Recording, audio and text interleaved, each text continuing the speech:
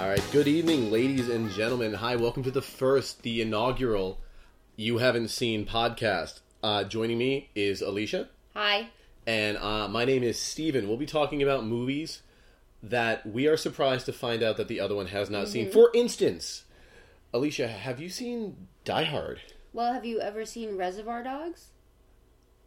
To my shame, I have not seen Reservoir Dogs. And to my shame, you have not seen Die Hard. Yeah, whatever. Okay. I am ashamed to know you. I am ashamed to share a home with you. I am ashamed to introduce you to my friends. Because you have not seen the greatest action film ever made. Well, the same goes on my end, too. Reservoir Dogs is arguably the greatest independent film ever made and launched the career of Quentin Tarantino. I've already considered committing seppuku because I haven't seen Reservoir Dogs, so shaming me anymore for that isn't really going to help. Well, good. You should be ashamed. So, today's two films, Die Hard and Reservoir Dogs. Two different, but I'm going to say after we've watched them, kind of similar films. Very similar themes. Yes. So, why didn't you ever see Die Hard? Yeah, I had no interest in it. I'm a lady. Yeah, you're a lady, but you've seen Reservoir Dogs, which is maybe more violent and more jarring. Oh, leaps and bounds. But, it was always, just this action film that I had no interest in, and I don't know. But it's the action film. I do like action films. I do. Yeah. I do. But I don't know. I was young when it came out, and then, I just never saw it. It created a whole genre. Die Hard on a blank. Die Hard on a blank. A whole genre was created due to this movie. Die Hard on a blank? Die Hard on a submarine. Die Hard on a plane in Passenger 57. Okay. Die Hard with Steven Seagal, because he made a bunch of these. But the entire, good guy trapped with bad guys genre basically started with Die Hard. Okay, I can give you that. I saw a lot of that as we were watching it. All right, so Reservoir Dogs. How could you have not seen this film? You've seen other Quentin Tarantino films. I feel like I've seen the film, but I never actually sat down and watched the film. What, because of pop culture? Pop culture, I knew so much about it. People would reference it so much that you eventually get to the point where you know it without really having seen it. I kind of got the gist. I think it's like Star Wars. For people who haven't seen Star Wars, I hadn't. But you had it, and we'll talk about that later. Okay. We'll talk about that. That's a whole nother episode. Is your having not seen any Star Wars, and I love it. And we'll go with the good and bad there because you haven't seen all of it. Getting back to the point. Getting back to Reservoir Dogs, though, I don't know. It just never came up. It's kind of like The Usual Suspects, which I also haven't seen. Which we'll get into. Which I get the references and I get what happened, but I never sat down and actually took the time to watch the film. But like you were saying with Die Hard, the whole non-linear storytelling as a thing in popular movies. I feel like this film was something that kind of started that. You have the basic plot of the diamond heist gone wrong, but then you're throwing back to how did it go wrong? What were the pieces that put it in place? And I don't know, it became a thing, and it started kind of after Reservoir Dogs, and I feel like a person who loves film as much as you do should have seen that. You're right. Mm-hmm. I should have. Yes. But that's why we're doing this. We're doing this to bring each other up to speed, so to speak, on what exactly it is we've missed. All right, so let me ask you this. When you finally saw it, after I made you watch it, what were your initial impressions of the film? I'm better for it. I liked the film. Okay. Do we want to go right into it? I don't know. I think we should. Okay, let's go right into it. What else would you like to talk about? Let's go right into Reservoir Dogs then. Yeah, we'll go right into it. Okay, let's do Reservoir Dogs. Because it's the better film. Ooh, we'll get to that. And there's one thing about Die Hard I think actually is going to make it maybe better. But we'll talk about that at the end. All right, so initial impressions of Reservoir Dogs. It was really good. It was such an ensemble cast that I wish I had seen it earlier now because of the cast. Mm-hmm. Because I love Steve Buscemi. I love Michael Madsen. Harvey Keitel's great. Really, though, I love Steve Buscemi. I'm going to keep saying that because He's my boy, too. I love everything Steve Buscemi is in. So not having seen this is actually really insane. It just keeps going back. Last name? Steve Buscemi. I always say Buscemi. Isn't it Buscemi? I don't know which one's right. But I've always said Buscemi. I don't know which one's right. That's annoying me for some reason. That's annoying you? I think, we'll look it up later. I think most people say Buscemi, but I think it's actually Buscemi. All right. Don't quote me on that. I am not an expert on the pronunciation of Steve now it's Buscemi's on audio name. Recording, so... Anyway, he's great. He's great in everything. He really is, and as Mr. Pink, he's kind of like the voice of reason throughout the entire film. I think that is he's the professional. Pink's job. Yes, he's definitely the professional, calls out other people for not being professionals, is sick of the bullshit. Yeah, he's the only one that's kind of detached from the whole thing. It doesn't seem like... And, well, let's talk about the plot a little bit. I mean, what was Reservoir Dogs about? Spoilers.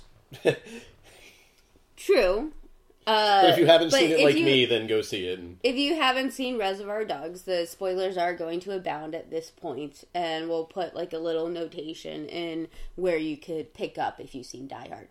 But you should see Reservoir Dogs. It's fantastic. It was made in 1992. Basically, we would say Tarantino's... It's his first feature film. He had worked on other films before, but this was the one that he took to Sundance and it got all the rave reviews, although it didn't win anything at Sundance. Basic plot is a diamond heist gone wrong.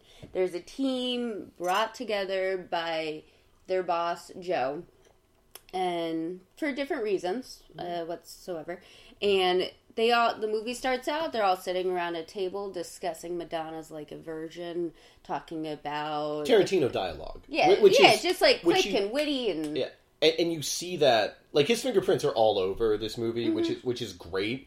Like, I really like that, but you can see, like, in later films where it all started, I almost feel like this is, like, proto-Tarantino, like Tarantino hatching. That's what this film was. Because it got his style out there, yeah, there's which a lot is of now this, a style. There's a lot of this in Pulp Fiction, yeah. Absolutely. It's totally a style. And, like, that whole opening scene, they talk for, like, 10 minutes just going around a table at a restaurant. And then you get into the iconic, all right, we gotta do the job. They're walking in slow motion to Little Green Bag. All it needed was doves flying in the background. And it would have been a Michael Bay film. How dare you compare Reservoir Dogs to a Michael Bay film? Just needed explosions and that is blasphemous. I'll tell you what I will... That is blasphemous. I'll tell you what I will compare Reservoir Dogs to now that I've seen it. What? It's like if Ocean's 11 went terribly wrong. It's like what would happen if Ocean's 11 actually was real and it went really, really badly. I think that's a bit of a stretch. It's a bit of a stretch, but like the rapport that they have, especially in the diner, and when they're getting their like code names and stuff, and how they're all bantering back and forth. Okay. I think there's a very similar. But I mean, a lot of caper movies. I think this movie kind of plays with the caper movies because it's older than that too. If you go back to like The Sting. Or even older which Sinatra I believe, films. like Tarantino has said, like The Sting is one of his favorite films. You can see that he was heavily influenced by like a lot of old crime films when it comes to this. So yeah, I mean, I think that's really great. Yeah, and I love old crime film like that, and I love his non-linear style of like telling the story. I think he does a really good job. Very much so. So getting back to the plot. They go off to do their diamond heist. It goes from, like, this really slow motion, as you call Michael Bay-esque, walking credits into... Hey, Michael Bay could pick worse directors to rip off. He could. He definitely could. And that's what he does. He rips off good directors. I don't know. That might have been a little harsh.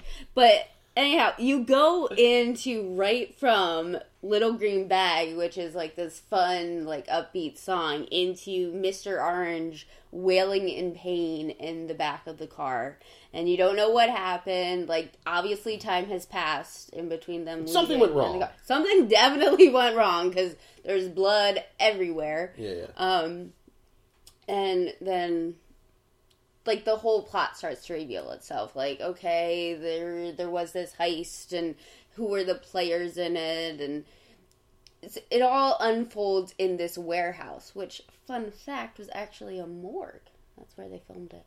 Really? More. Yeah. Mm-hmm. It was a dank morgue. Yeah. Well, I mean, it was probably a morgue in the past, and they dressed it up right, to yeah, look like an abandoned no, warehouse. But I always thought that was kind of a cool little fun fact about the movie. Well, this movie was made on the cheap. I like the way this movie was filmed, though, because it really consolidates like the time and everything. Like, it's all about the characters. It's not so much about the locations. But even with the location Tarantino was using, you still get some really good shots. Like when Steve Buscemi's character, I don't remember the characters' names, Mr. Pink. Mr. Pink. And, what was it? Harvey Keitel? Is it Harvey Keitel's Harvey character? Keitel was Mr. White. Mr. White.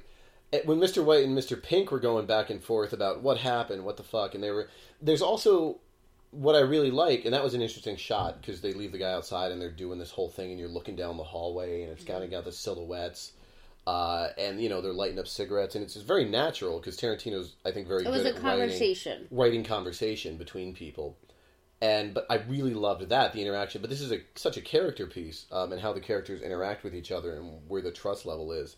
It's really interesting, but it staged very much like a play. Yeah, that's one of the first things you said after you were done watching. Yeah, like this could easily be turned into. I'm sure it has, but this could easily be turned into a play. Like, you need like 3 sets. You need like the warehouse set. You need, like, the office set, and you need, like when they're going around in the car getting chased by the police. You really only need 3 sets to do this whole movie. Maybe an outside for the car and stuff. Yeah, it was very, very minimal. It was very minimalistic. But yeah, I like that, though, because it got to the point. Because it was more about the characters. Right. It was less about the plot, and it was like you really come to care for the different character stories using very little information about them when you think about it. There's the four. I think there's 4 main characters. The other characters are kind of superfluous. Mm-hmm. You've got Harvey Keitel as Mr. White. Mm-hmm. You've got Steve Buscemi as Mr. Pink. Mm-hmm. You've got Michael Madsen as Mr. Blonde, and we haven't talked about him. And you've got who was the kid? Chris Penn was Nice Guy Eddie. Chris Penn was Nice Guy Eddie, but I mean, who was the kid who got shot? Oh, Tim Roth. Oh, Mr. Orange. Mr. Orange. Right. Mm-hmm. Mr. Orange, and he's there on the floor. So you've got basically those 4 characters are the crux of the film. Mm-hmm. You know, because Tarantino kills himself off screen. Yeah, he's presumed dead. Yeah, all that comes out in dialogue. Like they tell us that Mr. Brown. Can we assume that character goes on to be in From Dusk Till Dawn? No, because Nice Guy Eddie comes back and says, like, Mr. Brown's dead. Okay. And they're like, how do you know? I just know. I like to pretend it's the same character in From Dusk Till Dawn. Okay. You could do that. Just moved on from you could do this if you want. But it's those 4 characters, and trust is a big theme here. And and it's cool that they all use pseudonyms, because it's like they don't really know each other. And it turns out they don't really know each other. At all. And that was dangerous. Well, minus Eddie knows Mr. Blonde, or Vic Vega. Right. Joe knows all the guys. Yeah. And but Vic, like Vic and Eddie were friends. Like there was that whole throwback scene where they're wrestling in the office. Right, yeah, exactly. They obviously are close, they're friends. But then it comes down to, because they're using pseudonyms, like, how well do you really know people? Yeah. The whole thing is about trust, and it's brilliantly done. If we want to jump ahead right to the end, and like that ending scene, it's Hamlet. Yeah, everyone dies. Spoilers, you already knew. Spoilers abound. Everyone dies except my favorite actor. But he walked outside to lots of gunfire. Who knows? Yeah. Yeah. I like to think he got away with the diamonds. I would love to think. I'd love to think Steve Buscemi got away with the diamonds. Yes, I hope Steve Buscemi is living on an island right now with all his diamond money and just sipping margaritas. But yeah, trust is such a huge part of this whole movie, and it's really interesting the way they use pseudonyms as a way to protect themselves. But I think in the end that actually just ended up like hampering themselves, because they didn't know each other. They talked about the most superfluous stuff, and I don't think there was ever really a trust there, because then you also have the unreliable narration where they talk about what happened at the bank. Yeah. And you get bits and pieces. But you get several different perspectives. Mm-hmm. of what happened. Through dialogue alone. Like, we didn't see anything that happened at the diamond store. You never see the inside of the diamond store. There's one shot of, like, this door in this unmarked building. But it's just all dialogue done so perfectly, in my opinion. The casting was inspired. Mm-hmm. I mean, really, really good character actors who really understand their craft. I mean, that's the thing I think about this movie is you've got professionals in this film. Yeah, some things were improvised, like the whole when Vic talks to the ear that he just cut off of the cop. Like, that was completely improvised. Was it? Yeah. See, that would be interesting. I'd love to know more. Like, I'd love to be a fly on the wall for this whole production because just being around this cast of actors, really, really cool. Like, just very, very method. I don't know if they're method actors or what, but I could see Steve... Definitely character actors. I could see Steve Buscemi being a bit of a method actor because he really gets into his characters. Like, if you haven't watched... No matter if it's this or an Adam Sandler movie. Or if you haven't watched... Which is true. He's the best part of Adam Sandler movies. Or if you haven't watched Boardwalk Empire, he's very method in that. He really embodies that character. I've seen some of it. It's not my favorite, but... We'll talk about that maybe another time. Yeah. But anyway, it's trust is a huge issue with this, and I really like that's a thing. Like, how well do you know somebody? You know what they tell you, but is that really who they are? Like, then we haven't even talked about the cop on the inside, Mr. Orange. Mr. Orange. Spoilers. He's the cop on the inside. You gotta stop saying spoilers at some point. Like, it was made in 1992. If you haven't seen it. Go see it, by the way. Steven recommends it after waiting 20 plus years to watch the film. Anyhow. What was my point? Oh, the cop on the inside. Mr. Orange. Like, because you're talking about trust. And he was able, as an undercover cop, to gain these criminals' trust. Well, he got Mr. White. Oh, to say... Harvey Keitel. He got Mr. White under his thumb. I don't think the other characters necessarily trusted each other. Harvey Keitel, Mr. White was... No, he needed to gain a certain amount of trust to get in on the job. He gained the trust of Joe to be hired. Right, exactly. But even Joe said he was, like, on the fence about him. Harvey Keitel was 100%. Like, this guy took a bullet. He is my guy. He is on my side. Yeah, and then, like, Steve Buscemi was like, come on, use your head. Like, it could be anybody. And right, exactly. But, I mean, this all could have been solved if you just let the guy die. Nothing bad would have happened. They probably may have gotten away with it. I know the cops were waiting for Joe to show up, but they may have gotten away with it if that guy died. Interesting thing there, though, is Mr. Orange, Tim Roth's character, went through quite an arc just in the flashbacks. Almost Departed-esque. No, okay. In the way he got into the character and the way he kind of embodied it, and he took an innocent person's life. He did the woman. He shot that woman in the car, and the look on his face was just like he had crossed that line. And I think that's what got Mr. White's trust. I think is when he shot that woman. Like, he believed it, but that was never really brought up, and the other guys weren't there to see it. So it's interesting, different perspectives. There's also the conversation about, like, oh my god, Mr. Blonde, why would they hire that psychopath? Right. And then you have Mr. White talking about, like, yeah, you might have to take somebody's life in our line of work, but it's not like you ever take any enjoyment in it or you want to do it. And right, yeah. Mr. White is, like... Not the voice of reason, but he's like the moral compass. Mm-hmm. He's like the moral compass. He's obviously older, wiser. Like, you can tell him and Joe have a lot of respect for each other as both wizened old gangsters. And they have a whole history. Because even, I think it was him who took the book from Joe in the diner. He's like, I'd give this back to you when you're done. Or would you stop looking at the fucking book, Joe? And you can tell Joe does not put up with shit, but he puts up with shit from him.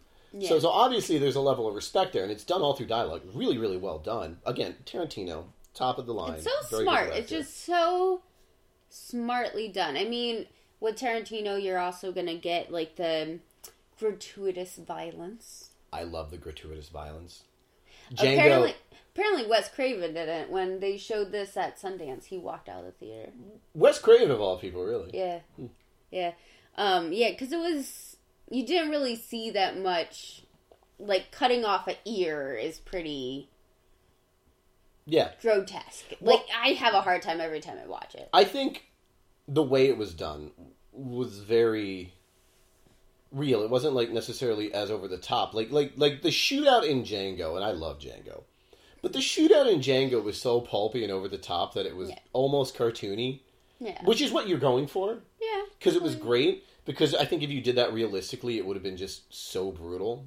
I think Tarantino's very good at riding that line. But he obviously went for psychopath in this movie. Because you're trying to get across the point that Vic is a secret sociopath. No, well, coming from a therapy background, it would be classified as antisocial personality disorder. And it's nut job. Can we just say nut job? He's a nut job. Well, I would like to use the correct terminology, and that's just me. But I'm going from this at a different angle. But sure. yeah, I think he does portray the difference between, we'll just simplify and say psychopath and sociopath in this film. And like I've been saying, it is a character piece. And he's showing like there's different types of criminals.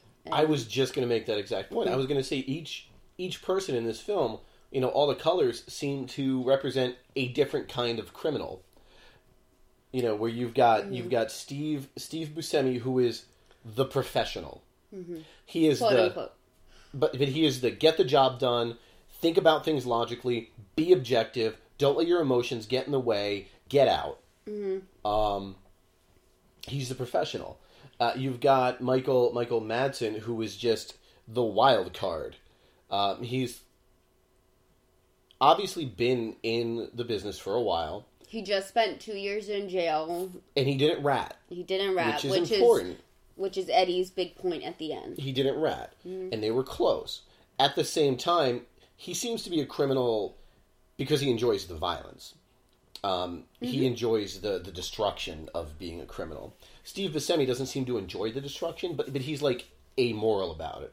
He's like, if it happens, it happens. That's cool. I want mine. He's like the selfish character. That even shows up when they're talking about the tipping in the beginning because he doesn't tip, and it kind of shows his character. That was a good connection. He's cold, I like that. He's cold and he's calculated, but he's not insane. Because it's funny because not nice guy Eddie, even Vic, Michael Madsen's Mr. Blonde was saying, you got to tip these ladies, man. They don't make any money. Yeah. So obviously, he's kind of detached from the whole thing. Mm-hmm. I don't think he necessarily goes out looking for violence, but I think he will destroy anyone he feels is crossing him. Right. He's very self-preserved like that. He's like, because he even said at the bank, like, well, if the bitch would have just kept her mouth shut, she'd still be alive. And it's very cold and calculated. And then you've got Harvey Keitel, Mr. White, who was great, and he's the old-timey, like... You said moral compass earlier, which I think is a good... Yeah, he's like the old-timey respect, honor, tradition type of gangster. Like, I would say in The Godfather, like Vito Corleone's character, when he's younger. That's a film I haven't seen. You stop giving me that face. We're going to get to that later on in this podcast. We'll get to it, but I'm making the connection for the audience. I would say he's like a younger Vito Corleone, where he understands that it's not about violence, it's about respect, it's maybe about family for him, because he seems to have a father-son relationship with Mr. Blonde, where he's worried about the kid. He gives the kid information that he shouldn't. He breaks the rules because he feels a bond with this kid. Mm-hmm. And at the end... The look of just anguish on his face when the kid reveals that he's a cop was just he couldn't even shoot him in the end either, even once he did know the truth. I thought he did. See, there was gunfire. I thought he pulled the trigger. I know it was off screen. Well, we could talk about that. It's kind of like what's in the box in Pulp Fiction. Oh, yeah, because, it's like the thing that you don't know what it is. There's a lot of unknowns at the end of it. One, who shot Eddie, because that doesn't make sense. Yeah. But I think that was, when they were filming somebody's, what do they call those packs of blood? The blood packs, yeah. Yeah. Blood packs. I think Mr. White's went off beforehand. Mr. White was supposed to shoot Joe and then Eddie. But then, he got shot before. Like, it was a mistake in filming that they never corrected, I think was the story behind that. But, yeah, but then everything happens off screen. Like, White holds Orange again, and the big reveal is there. Oh, sorry. So White holds Orange again, and there's that big reveal that Mr. Orange is really a cop, and he feels bad, and he, like, has to tell him before they die. And he's still fighting. He's still fighting that trust, but I trusted you. And I would like to think that because of that moral compass, he still couldn't do it in the end. He still couldn't. I think he shot him. I think he shot him because I think the whole thing that ends up happening in the end is I think Mr. White realizes that he's just thrown everything away. It's kind of like a bad relationship.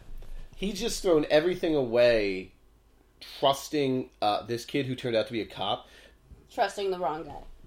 He literally shot one of his best friends in Joe. Because they have that rapport. Maybe not best friends, but one of his most respected business partners, I guess you could say. They seem to have a friendship. They're old school, they're old timers. He shot one of his best friends to protect, that kid. And I don't know how you would deal with that, like going on knowing that you did that. So, I don't know. I kind of feel like he did pull the trigger at the end. And that's what also makes this film so brilliant, is the you don't knows. The you don't knows, and it's left up to the viewer. And I love endings like that. As opposed to Die Hard, where you know exactly what happened, and then all the good guys live, and I'm sorry. Well, I think that's a good place to end a Reservoir Dogs conversation. I've seen it. I highly recommend it. I would watch it again. I think it was fun. Again, I knew a lot of what happened in Die Hard already. Because it was made in 92 and you haven't seen it until 2016. True. It's not something I went into cold. Some of these movies I think we're going to get to in future podcasts are things that I don't know anything about. Okay. But I think this is such an ubiquitous film, like in the style of, in just its cultural impact, that it's hard not to know, especially for somebody who follows film. Oh, 100%. Like, you have to know all those little snippets. Right. You get what was going on in the music aspect. And shout out to Stephen Wright. We didn't even talk about how great the music was. The music was great. Shout out to Stephen Wright as the DJ. Tarantino always uses great music. Billy's Sounds of the 70s, the overarching voice. Tarantino uses great music. He's amazing at putting music to his stuff, so really 100%. Good. That was a good conversation. I want to keep talking about it. We don't have all day. We got to keep this under 8 hours. Let's try to do it in 6. Die Hard is the greatest action film ever made. Wow. Die Hard is the greatest because it is the most perfect action film ever made. John McTiernan is a good director. He directed Predator and a couple other action movies, but really good. I find him to have a really good eye. He used color really well. And a lot of the shots were interesting for action films. Okay, for action, I think there might be better action films. Let's say The Bourne Identity. No. Okay, well, we could argue about that. He is immortal in that film. Okay. Let's just... I mean, when I first saw it, a film that I really had no interest in seeing, but, like, I get all the references, like, yippee-ki-yay, motherfucker, and all that fun stuff. Yeah. I mean, it is exactly what I expected it to be. How could it not? It's an 80s action film. No, it's the 80s action film. See, that's the thing. I will give you, it is the 80s action film, but greatest action film of all time. Because, and here's the reason... When you're looking at this in 2016, you have, 20 years? Yeah. More than 20 years? It was made in 1988. 88, so 28 years almost? Yeah. 27 years, 27, 28 years. Since it came out, you have that many years of film that have come out since Die Hard that have used Die Hard as a template for what they did. Because there wasn't before Die Hard. There wasn't a template for Die Hard before Die Hard. If you get what I'm saying say Die here. Hard one more time. I think you need one more Die Hard. Do you dare me to say Die Hard one more time? I dare you to say Die Hard one more time. Anyhow, no, I mean, I enjoyed it. It was fun. I love seeing Alan Rickman, R.I.P. Yeah, let's talk about Alan Rickman for a second. Alan Rickman is amazing. In everything that he does. In everything that he does. And Alan Rickman will be missed. And that's one of the reasons I wanted to start off with this, because we lost Alan Rickman this week. And just huge shout out, huge fan, great in everything, such a good character actor. And Hans Gruber is one of the best film characters ever. Ever. Maybe not top 5, but maybe top 20. He does a really good job with the character. What he does with his facial expressions and just the way he carries himself, and he's so smarmy, and then when he loses his cool, it's great too. Like he's good. Hans Gruber is amazing. But, I mean, a little background on Die Hard. So we'll start there. Die Hard, 1988, John McTiernan. It's actually based on a novel. Did you know that? I did not. It is know based that. on a novel. It is based on Roderick Thorpe's Nothing Lasts Forever, which is a sequel to his first novel, The Detective. Hold on, this is going to blow your mind. Which was made into a movie in 1968 and starred Frank Sinatra. So Bruce Willis is playing a character originally played by Frank Sinatra in the movie The Detective. So technically Die Hard has a prequel. Okay. Technically Die Hard, the novel is apparently similar. He's trapped in a building. There's a robbery going on. I don't know much about it. I haven't read it. It's changed. It was his daughter instead of his wife because the Sinatra character is a lot older. Okay. He's like 60 in the books. Oh. Like he does this whole thing when he's like 60 in the books. Is he barefoot in the books too? I think they actually do the barefoot thing. I really did enjoy that aspect of it. Like he's really stacked against all odds, including that he has no shoes. Well, I'm glad you brought that up because here's what I love about Die Hard and why I think it's the greatest action film ever made. The main character in this film does not have superpowers. And every action film, even if they're not like a superhero film, the main character has main character abilities. There's a little bit of this in that because you have to for narrative convenience, but what I mean is Jean-Claude Van Damme never gets hit. Steven Seagal never takes a shot. Arnold Schwarzenegger can stand there in the middle of people with a machine gun just spraying them and they miss. John McClane is scared to death, in over his head, and constantly getting the crap kicked out of him. Mm-hmm. He is in a bad way. There is a little bit of it. Like, jumping off of a skyscraper using only a fire hose to hold you up. But it barely works. But that's the thing. But it still works. Like, that would never fucking work in real life. But he didn't have a choice, and that's the thing. It was either that or get shot or get blown up. But they do, like, I guess he does, like, go, like, oh my dear God, like, this is never gonna work. What the hell am I doing? Like, there's always, like, that little piece of him talking to himself. Yeah, which is great. The little, yeah. I feel like I'm being hard on it. Are you saying you're being die hard on it? No, I would not say that, actually. I just said it. Yeah, I heard it. I said it out loud. I do feel like I'm being hard on it, because I think there is, like, an element of cheese to it. Not as much as other films. Definitely I'll admit, there's parts that don't work. I think, and I love Paul Gleason, the Deputy Chief Dwayne Robinson, but I think he's such a stupid character. He really is. It's great because he's someone for Carl Winslow to tell to shut up. Carl Winslow has a name, and it's Reginald. Yeah, you say it. His name is Carl Winslow. He always plays Carl Winslow. Vel Johnson. He is playing Carl Winslow in this film. But I feel like we do a disservice to actors who get typecast in Carl's I bet he is thrilled to death to have been Carl Winslow. I love Family Matters. I love Family Matters too. We could talk about that. But yeah, the characters are fun Vulnerable. and varied. Yeah. Vulnerable. But there's a lot of one-note characters too. Like the FBI agents, they're so one-note. They're like, we're going to take it over and well, we're going to talk about killing civilians like it's nothing because we're the government. Because it's the 80s, and the 80s was very anti-establishment.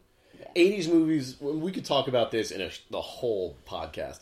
80s movies were very anti-establishment. They didn't trust anybody. They didn't trust the government. They didn't trust cops. You know, all the action films in the 80s were either like kids going up against the government, like in War Games or Real Genius or any of those films, or it's cops going up against the government. But the government's always bad in 80s films, which is kind of cool. Right. It kind of reflects that Reagan era, like no, we don't trust the government. They're bad, which is fine. Even Ghostbusters has a little bit of that because William Atherton, who's great in this as well. William, because he's the biggest dick on the planet in every film he's in. And he's kind of almost the same character in Ghostbusters. Oh, yeah.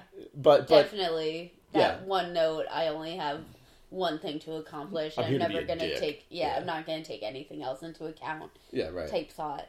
But I mean, that's why I said it's what I expected. It's like those one-note characters on a mission, but there are a lot of redeeming things to it. Number one, I think, being Alan Rickman. Alan Rickman's great. Hans Gruber is great. Was a really good villain. Just so good. He's a great villain, and he's cold, he's calculated. He doesn't get rattled until the end. Yeah. Like, he starts getting rattled when things come unraveled, and it's great. But even to the end, he's just very strict on the prize. But yeah, no, Die Hard, man trapped in building, must fight terrorists. I love that the terrorists are all pretty white, by the way. Because this was the 80s when terrorists were like Western Europeans. So things have changed. Things have changed in the intervening 30 years. Back when the Eastern Bloc, that's where the terrorists lived. But Alan Rickman's great. Bruce Willis, by the way, this is what made him an action star. He was in Moonlighting before this. He was a soap star. He was in soap operas. You know, and I think originally this movie was pitched to Arnold Schwarzenegger. Oh, Can you imagine that? That would have been awful. They actually pitched it to him as a sequel to Commando. They would have had to change the script around, obviously, but it would have been terrible. It wouldn't have worked. That would have been awful. This works for the same reason Terminator works. Mm-hmm. Because the main character is vulnerable and like an everyman and against the odds. Like, if you look at future action movies, even The Bourne Identity, which you brought up as maybe a better action movie, Jason Bourne is not an everyman. He's a highly trained, super crazy, I can kill anything even if they're pointing a gun at me guy from close distance. Which is fine, but I think it's unrelatable. I think a lot of people can see themselves as John McClane. He's on the rocks with his relationship. He's got kids he really hasn't seen in a while. He's maybe not the best cop in the world. He's all right. He's afraid of change. You know, the whole thing is very normal. He's just a cop. He has normal conversations with people. You know, he's not just... There's no, it's John McClane. He's a New York cop. He's just a New York cop? Yeah, but he used to be a Navy SEAL. There's none of that stuff in there. Where it's like he had special forces training or something. You're selling me on it. You're selling me on it more and more. And I think I did come into it with this preconceived notion that it's Die Hard. And everybody loves Die Hard because it's this action movie.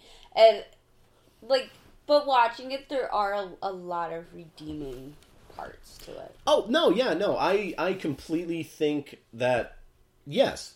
I agree. Yes. I agree that, yes. But I agree with you that there are cliches in there. But again, you have to keep in mind, over the last 30 years, a lot of those things weren't necessarily cliches when it came out in 88. It's kind of like when we look at Citizen Kane, which you haven't seen.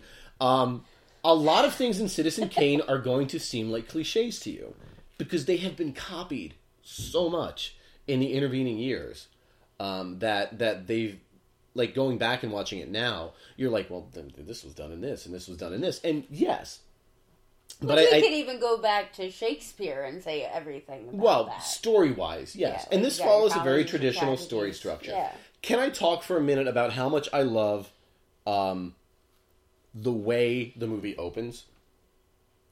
Because it gets across so much just with conversations. Like, John McClane doesn't like flying. The guy he's having a conversation with on the plane, you just get insights into his character in the first 15, 20 minutes of the film. And you get to meet all the little bit characters a little bit. They're given a little bit of business to do. And that's great, because I think a lot of modern films cut that out. And you don't get a feel for the characters before they get into the action. Like, you just get the main characters. But, like, a lot of little bit characters are given roles, too. Argyle, a lot of the little helpers that Hans Gruber have, his associates. But it's still not too much exposition. It's not, but it's not an exposition dump, either. Yes, that's what I was trying to say. Things are told very naturally in this. Yeah. There's not a scene like, again, I'm going to go back to the Bourne Identity, where you have to be told, like, oh my god, it's Jason Bourne. Who's Jason Bourne? Well, Jason Bourne was a sleeper agent at blah, blah, blah, blah, blah. Jason Bourne is this. You don't have to be a dick about I like the Bourne Identity. It's a really good film. I like the Bourne Identity. Except for the fact that the Bourne Identity kind of instilled shaky cam in action films for, like, 10 years. Yeah. And I hate shaky cam action films. Yeah. But we could talk about that later. Mm-hmm. But yeah, this was great. Lots of people to blame for that. Long shots, The action, I think, was very real. It wasn't over-choreographed. The fist fights were just really brutal. They're wrestling around. This is how fights would really go. Mm-hmm. They fell downstairs. They're going through walls. Just jumping on people's backs. And he's not immortal. He's like, you can tell through the whole movie, he's just so exasperated by the whole thing. And he's just like, I don't know what I'm doing, but we're going to see what we can get across here. But the way the film tells you information about what's going on is really good. Mm-hmm. It seems natural. It comes out natural. Right, you hear about the detonator, but you don't know what they're for. You don't know what the plan is. You see all this stuff that they're doing, but you don't know why. And something, when we just watched this recently, and you for the first time, but I hadn't seen this movie in several years, one of the things I noticed is that this movie foreshadows everything really well. And I hadn't really noticed it before. But when you think about it, like, why is John McClane barefoot? It's because of the conversation he had with the guy on the plane at the beginning. He had that conversation that was like, you know what I like to do? I go to my hotel room and I take off my shoes and I make fists with my toes on the carpet. So he's doing that. He's walking around when they come in and he's got his shoes off because he's doing that whole thing that guy told him to. When he has the lighter in the vent, and it's not like, we're not told that, he just has the lighter. He picks it up off the guy. And then it shows up later on. Even when she put the picture frame down. When she put the picture frame down, there's so much stuff that happens that you don't think about. But then later on, it really wraps back around and kind of ties into the story. Like the chick's pregnant and like, are you doing? And then later on, that becomes a point. Mm-hmm. When she's talking about the terrorists. Or what's-his-name characters, snorting the coke. What's his name? Harry Ellis. When he's doing the coke thing. And all the different characters. And Carl and his brother. Who gets killed by John McClane. That becomes a plot point. That they had, they even have that point where he's, cutting through the wires with a chainsaw. And he gives him, that exasperated look. Like, oh my god, what are you doing? And he's, smiling. Because they're brothers and they have, that brotherly thing. And it's very small, but you kind of notice it. Mm-hmm. But I like the way all the characters react. But all the foreshadowing isn't necessarily something I noticed before. Like when he loses his shoes, or when Hans Gruber picks the name off the board. That was a brilliant scene. Their interaction was so good when Hans is pretending to be William Clay, and he's doing his American accent. And that was great. That was so brilliant. That was great. Oh, because there's that moment where he's on the ground and Bruce Willis is over him and he's like, how am I going to play this? Right, yeah. I'll pretend to be a hostage. It just goes to show you the brilliant mind of, the actual villain. Mm-hmm. He's quick enough on his feet to really think about it, but it also shows you that John McClane is also not stupid. Yeah. Because he's not smart enough to give him an unloaded gun. Or a loaded gun, for that matter. Oh, yeah. But yeah, he's not smart enough to give him a loaded gun. But he is smart enough to look at the sign when he gives him his name. Which is interesting, because he's like, what's your name? And you can see Hans Gruber's face freeze for a second. When he's like, I'm John McClane, and you could see him be like, I'm Clay, Bill. And he doesn't use William either. He uses Bill, which is just brilliant writing.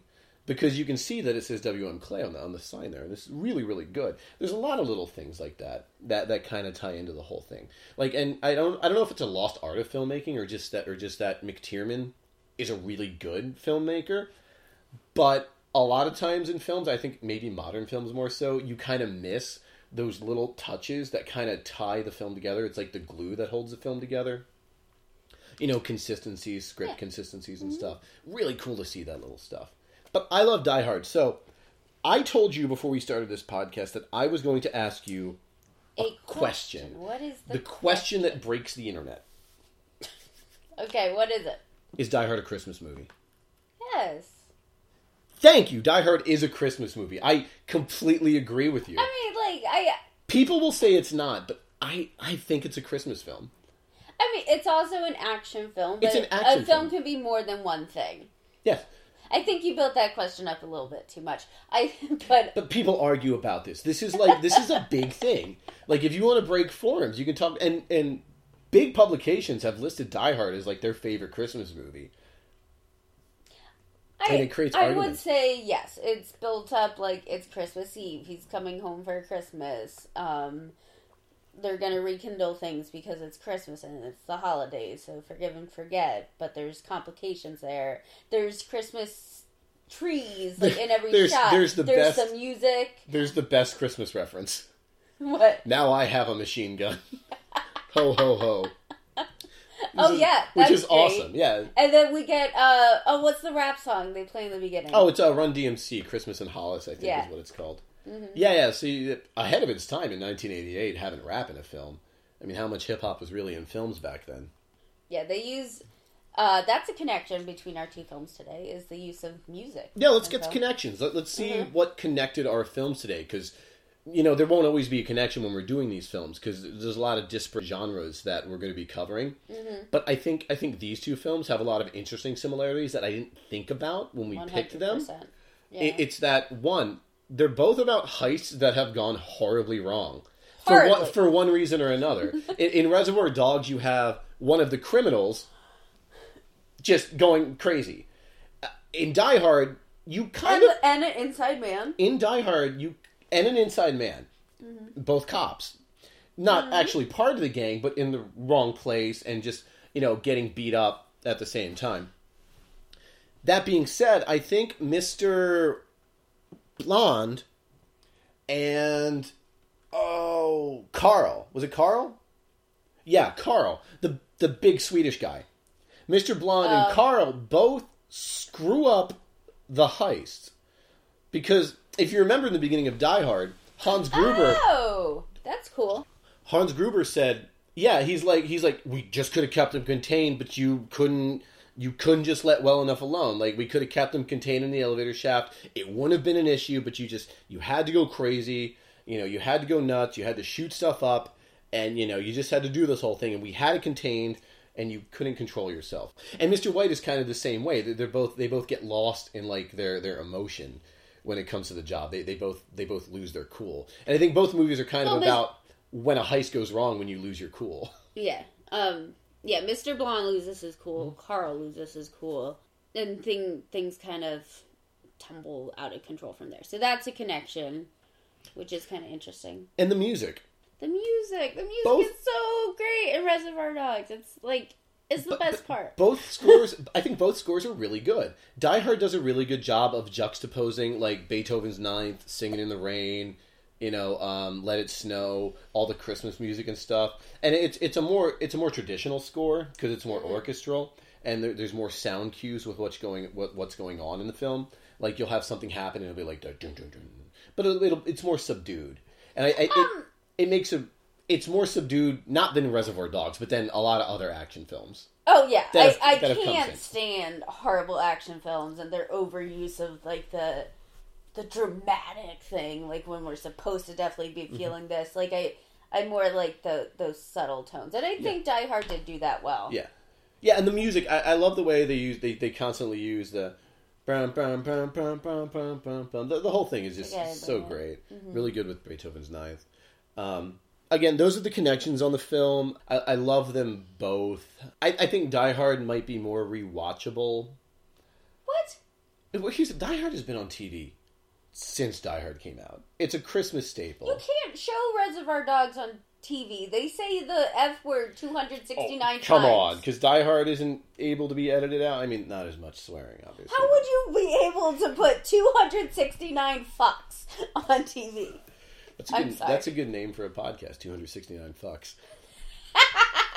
296 fucks given. Okay, well, I think we've looked at both these films. I think that's a good place to wrap it up. I mean, final thoughts? Final thoughts. Reservoir Dogs is by far a greater film. It's not it doesn't have to be a compare and contrast. Oh, come on. This is totally a competition. Reservoir Dogs is in my world is a better film. That's not saying that I don't disagree. I don't dislike Die Hard. Yeah. I enjoyed it. It was very fun. I think next Christmas we should watch it together again. We'll watch Die Hard too. We'll watch Die Hard again. Die Hard is such a great Christmas film. That's how I kind of grew up with Die Hard, because I didn't see it in the theaters. But when I was 7 years old when Die Hard came out. But like it became like a Christmas staple. Like it would be on every year in our house, and we got the box set and stuff, and it was just great.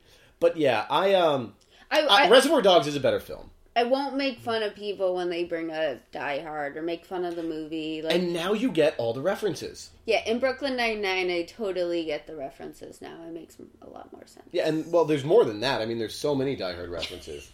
But Brooklyn Nine-Nine did a brilliant episode. But to wrap it up, Reservoir Dogs is the better film, and you should have seen it. I should have seen it. I am amazed that I didn't see it. It's one of those things that goes under the radar and you never see it. But again, this is what this is about. Self-discovery. Self-discovery. Yes, very much so. And discovering each other. But I mean, there's a lot of movies on our list that I have right here that we haven't seen. So there's a lot of interesting stuff on here, and we'll get to all of them at some point. Eventually we'll get to all of them. But as for right now, guys, that was the first episode of You Haven't Seen. Thank you for listening. Thank you for listening. Feel free to contact us. All the information's on the website. If you want to email us, it's youhaven'tseen@gmail.com. That's the letter U, haven'tseen@gmail.com, because somebody had the other one. And same thing on Twitter, the exact same thing, You Haven't Seen. Also hit us up on our website, which hopefully we'll have up and running. Any day now. And just feel free to follow us. Hit us up with some feedback if you have any ideas, or if you think the format could be changed a little bit, or if you like certain movies that you want to throw at us, and we'll play them off each other and see how that works with one of us having not seen it, or maybe we haven't seen it in a long time. We could do it. Yeah, because we've all been in this situation. We've all been talking to a friend or a loved one, and all of a sudden they tell you, oh, I haven't seen that. And then you get into these types of arguments. So if you've had one of those conversations, please share it with us. We would love to know. Absolutely. Guys, again, thanks for listening. Thoughts and prayers go out to Alan Rickman and his family. Huge loss for just the film community, actors in general. Just really, really a great actor. If you haven't seen Die Hard, I think you owe it to yourself, too, just for his performance. And I think, yeah, for anything. And Reservoir Dogs was great also. Mm-hmm. Later on in the future, we'll be looking at movies that probably aren't going to be this great. So this is probably the really positive episode of You Haven't Seen. So, again, guys, thanks for listening. I'm Steven. And I'm Alicia. And I'm Alicia, and this has been the You Haven't Seen podcast. Did you just say, and I'm Alicia? Let's do that again. I kind of liked it. In